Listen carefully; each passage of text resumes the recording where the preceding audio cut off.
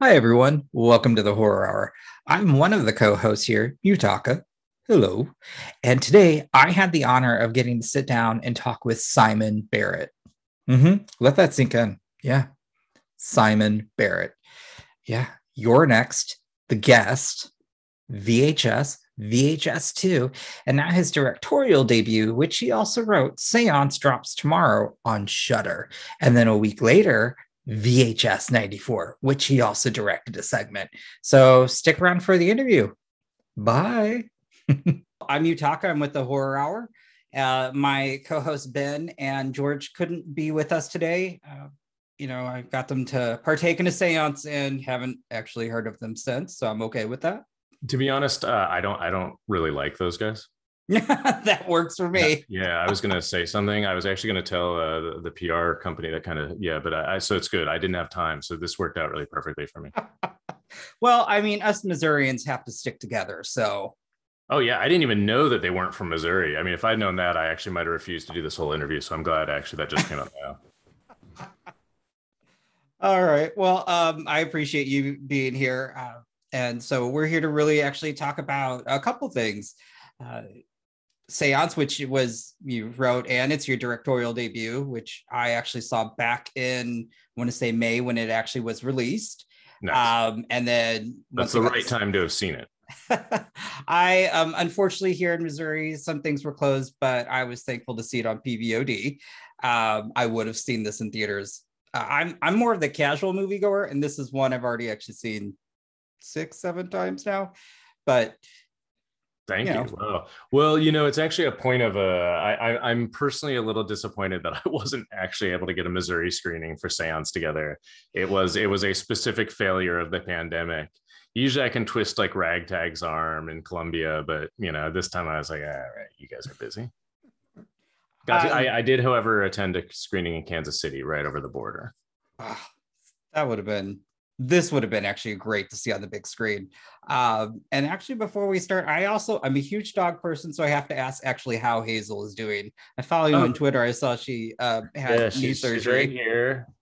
This is her. Oh. She's on crate. Right? She doesn't like to. If I leave the room, since she's locked in her crate on the surgery thing, she doesn't like that. So I'm keeping her out. I'm basically wheeling her in, but we can't put her in a normal crate because she'll chew it until she hurts her gums. So we have to put her in this like industrial box. But it's great because I can just like literally, it's like having like a turtle. I can just like wheel her from room to room. Yeah, and I assume this is the interview. I assume we already started. Oh yeah, absolutely. I just want to kind of break the ice that one, I'm a little nervous, and who knows. Oh no, all good. With this film, I have to ask though, because again, I really enjoyed this movie. But how is your experience directing this, since this is your first big directorial? This is your big. Well, I mean, Seance was a real challenge for me. Not it wasn't like we had a totally tiny amount of resources on the film. It was a 22-day shooting schedule, which is tight, but not absurd. But because we had so many locations, because we weren't actually able to find a school that was willing to accommodate us once they read the script. It ended up being one of those indie film shoots that's just like you realize going into it like it's going to be tough. You've bitten off more than you can chew, and obviously I had experience doing that with like Your Next and working on things with Adam, especially at the beginning kind of our careers. So I wasn't like stressed about it, but because that's just what movie making is. You kind of set in your mind the absolute minimum you think you can make a film for, and then subtract usually about 20%, and that's what you're going to get. And it's true. So you just have to make compromises. That's just the economic realities of filmmaking. Like no one's going to give you the budget you want. They want to give you the least amount they think they can possibly get a commercial product from, generally. Which makes financial sense, but can lead to bad cinema from time to time. With Seance, yeah, I mean, I knew it was going to be a challenge going into it, and I hadn't really worked with anyone involved in the film before. Just because of kind of how things ended up working out. It was all new people. I was in a new place. Winnipeg, and just working with a completely new crew and team of kind of producers and stuff. And that's just how the project ended up coming together. And ultimately you're responsible for kind of everything in a situation like that. And it was challenging, and it was stressful, but I mean, I did find it creatively really satisfying and exciting. I mean, I guess that's the simplest answer is, it was stressful and it was a lot of work, even more, than I expected going into it with my experience, hands-on producing, a lot of really small films, films with smaller budgets than Seance even, but nonetheless, like I did get everything I wanted from it. I was kind of able to, I enjoyed the process of being able to be really creative visually in a way that like there's no point in me trying to contribute to that stuff kind of when Adam is directing, because he just has his own kind of vision for projects, Mm-hmm. and I usually agree with it. But it is nice to be able to do your own thing sometimes. And I ultimately, would love to do it again. But it was tough. It was a lot of work. I mean, the product itself, I really, I guess I couldn't tell that it was that much, of a challenge for you, because again, I've seen it so many times because I just enjoy it. Because uh, growing up, there was just one thing in our household. You just don't mess with either Ouija boards or like in seances, anything like that. And so I kind of get like the heebie-jeebies. So going into it, I was like, well, I'm already a little unsettled. And come to find out, though, certain scenes like the hallways are being so tight and the rooms are so tiny, is that I also felt claustrophobic, which again, I love when a film can just elevate my heart rate. And that's what I felt I was getting with this film. And then you added the bits of comedy. And also, I think Suki was just an absolute delight. She was, anytime she was on screen, I was just smiling just because of her line delivery, along with Madison Beatty. I mean, I really enjoyed your cast in this film.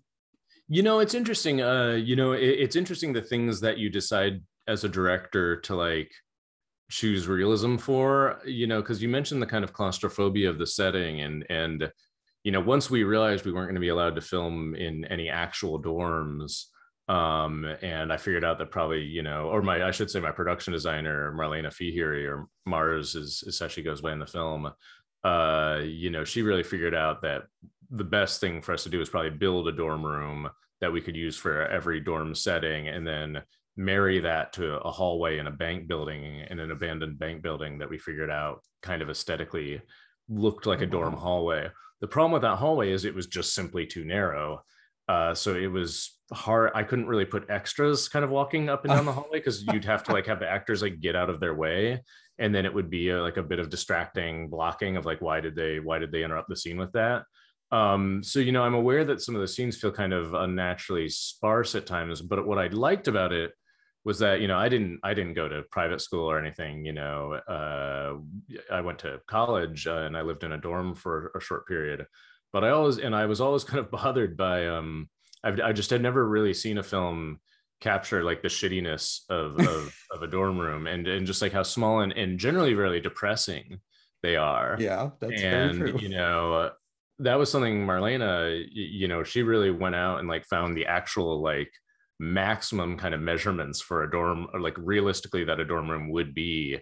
And then it became an argument with Kareem Hussein, our cinematographer on the project, wonderful DP, who we're shooting this movie anamorphic, which means you need a lot of distance for your lenses. You're kind of doubling the length, the distance you need whenever you're shooting anamorphic, and so it's really hard to be uptight against the actors, but it kind of led us to have to embrace using kind of wide lenses, because I agreed with Marlena. It's like we can't make these spaces unrealistically large, but Mhm. I also agreed with Kareem, which is like, wait, how are we putting a camera on tracks in this room?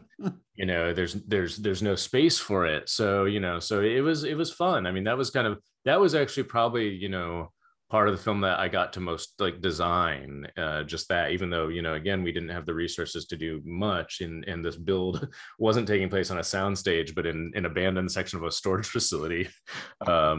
but but I mean, you make it work. But yeah, I liked that felt to me realistic to being in school. However, the funny thing is, there's of course many things about Seance that are not realistic, including like the actors and also well, the actors' performances are realistic, but the stylization of them is a little heightened.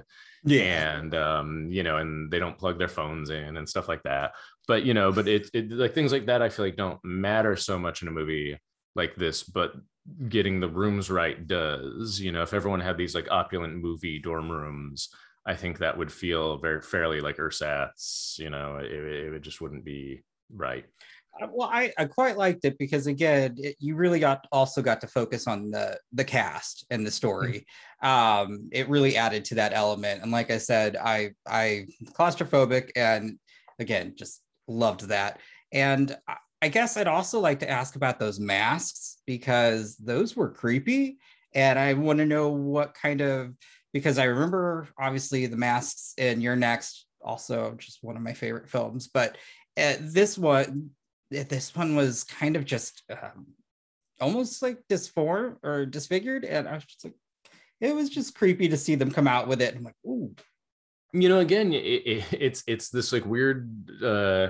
As a director, you find out kind of what your personal sensibility is, and I kind of like to adhere to realism in like a few things that matter. And one thing that always mattered to me is in horror movies, I felt like they were scarier if it really made sense to me how the killer like actually would be wearing their mask, or I guess like how to put this. It's like I think the Michael Myers mask is so great because it does just kind of feel like something a crazy guy would find in a store and put on, and it would be scary, but it also feels real. But some masks are so stylized that I mean, I just saw Patrick Bryce's movie. There's someone inside your house, and there's the killer in that film 3D prints I saw. their masks. I won't spoil anything, but they actually make a joke of how elaborate it is, which I thought was clever. But it's one of those things where I wanted the masks to feel like they were made by teenagers with little resources.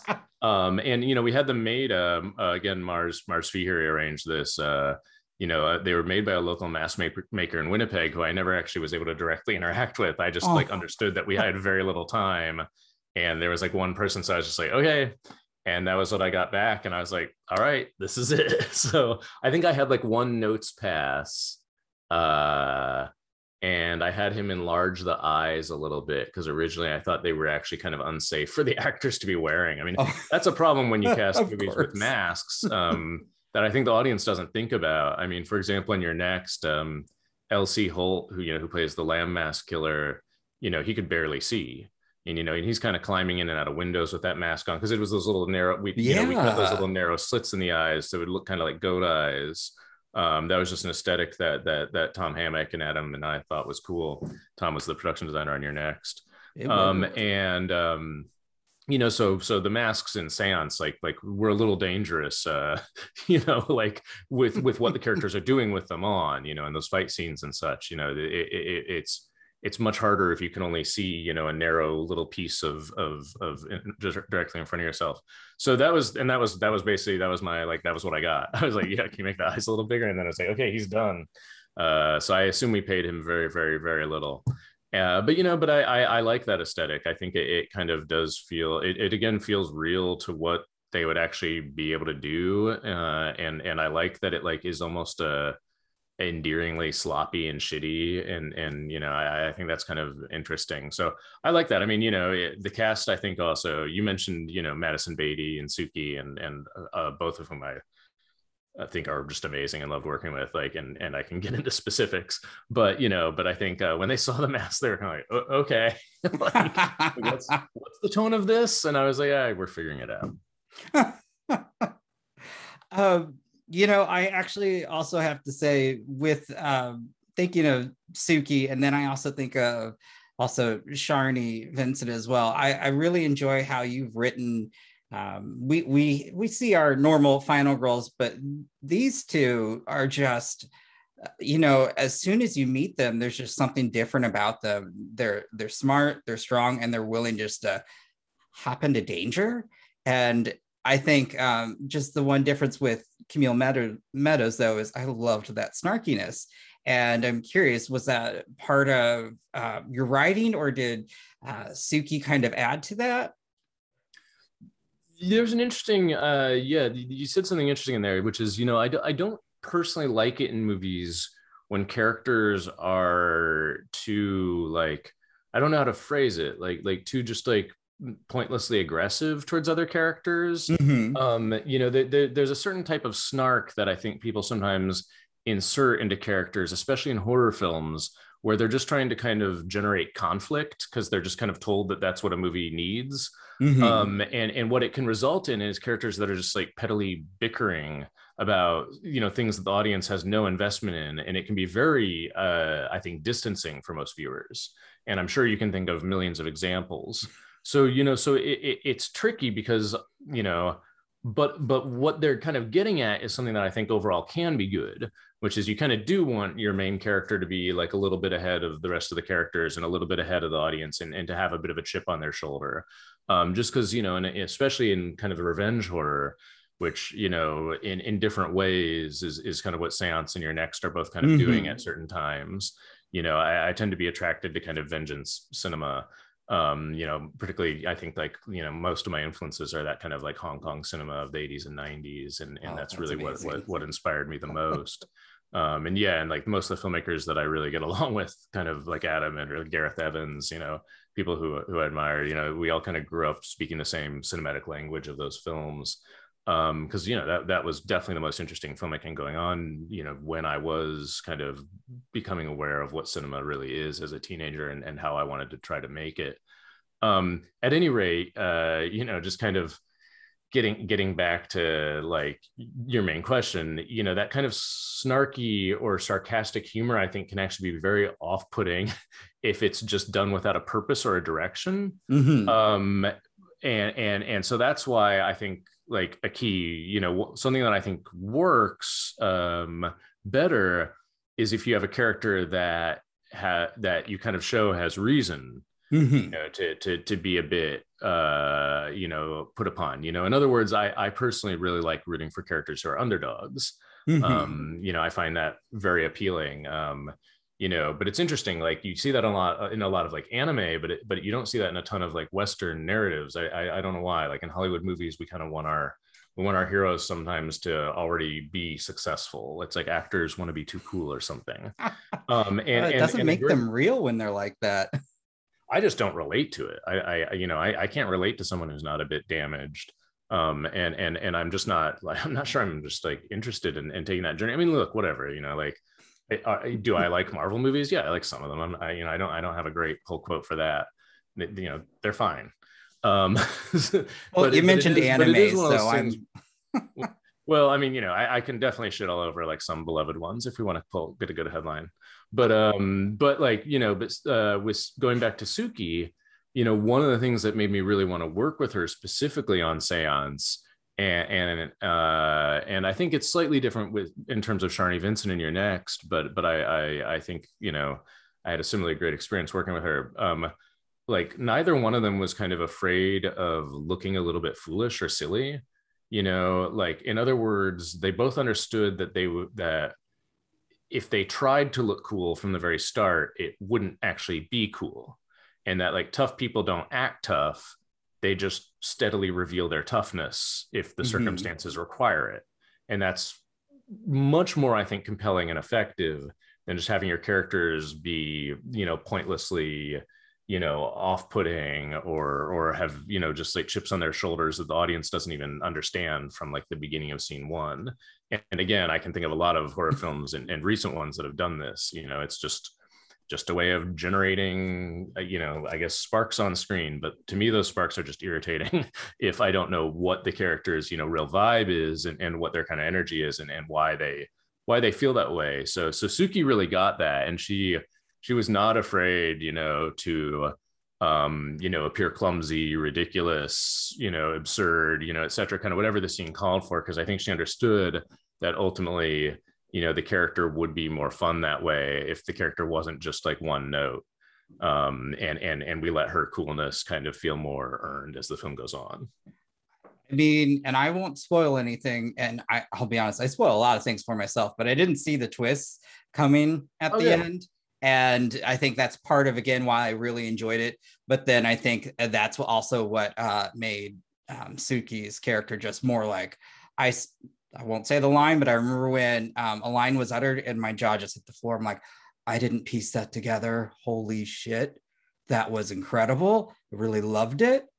I was like, yeah, there's I guess like some people have said, and I think some people have said this as like a negative thing, as a negative criticism of the film, that Seance is like a bit of a tip of the iceberg movie where it's like we're hinting at a more interesting story and we're showing, and actually there's even more hints where if like you look like really freeze frame some of the letters she's flipping through, it kind of implies a bit more of a dark history and how specifically Carrie might have helped the Camille character out and what their back history might have been. That's a spoiler, but whatever. People watching the movie won't be able to track what I just said. That's okay. I didn't take it as a negative. I really enjoyed it. So no, I mean, I like doing murder mysteries, but what I was gonna say is like, I think of that like quote from like there's like a Y song that's like a sometimes simple on the surface means a complex structure underneath, like straight laced tennis shoes. Hip hop artist Y. He was from the Oakland Anticon Collective, so he said just like weird poetic things like that. I always had that in my mind for like Suki's character. It's like we're gonna present her like totally straightforward, like a kind of Clint Eastwood rides into town, like at the beginning of the Western, like that's her character, and we're just gonna like have her. She's just gonna be on a weird mission, but only she knows what it is. And even at the end of the movie, the audience should be kind of like a little confused by her mission and how she got there. I don't know. I know some people feel like it's very silly, but I personally really do enjoy twists like that, and I think hinting at that kind of stuff can be really fun. And and I had honestly, I had financing producers on this project that were willing to trust me that really bizarre choice was a good one. And I know some people definitely aren't into it, and also furthermore, I think there's a valid criticism that I've kind of done it a little bit before. The character that just like turns out to like be a little tougher than you'd expect, and that's a fair criticism. I'm probably not going to stop doing that, but I'm going to do it in a different way. Well, again, I really enjoyed her character. I just enjoyed the movie. Yeah, I'm really happy. Thank you so much. It does. It's really gratifying to hear, especially that you watched it more than once, because it is one of those things where like it's a murder mystery. You never know. Like do they hold up to repeat viewings is a tough question. But it's also I brought my dog in here so she wouldn't bark during the interview, but she's starting to snore. It's okay. So anyway, yeah, she's well, now she heard me say dog, so she's awake. I forgot what I was talking about. That's all right. I do want to, since we have a little bit of time left, I also want to talk about VHS 94, because that also I just finished this morning, and wow. There's something I would love a couple things. What convinced you to come back to the series? And I'm actually happy they took it back to the 90s, but also just as somebody growing up in St. Louis or Tornado Alley, your segment just really was like, oh, this hits on so many different levels. Just the sights and then the sounds. Ooh. Yeah, I really want to talk about the tornado of it all, because a very funny thing about this that I discovered is, we made this up in Toronto, or actually Burlington, Ontario, during COVID. So it was actually filmed in a COVID bubble. Okay. One of those intense productions, because Ontario was on full lockdown then. It was actually really hard to get like costumes and props and like meet crew and stuff. I never met my costume designer on this film. Oh wow. Although I specifically hired her like just for my segment and like like it was complicated, but yeah. But what I discovered is that people up in Canada like don't really even understand what tornadoes are. And then I furthermore discovered that people in Los Angeles don't really understand what they are. So I actually so my sound team on this are Jeff Pitts and Andy Hayes, the sound mixer. Jeff Pitts is my sound editor. They worked on Seance, they worked on Blair Witch, they worked on The Guest, that like longtime collaborators. The only people actually that I was able to bring on to Seance that I'd worked with before.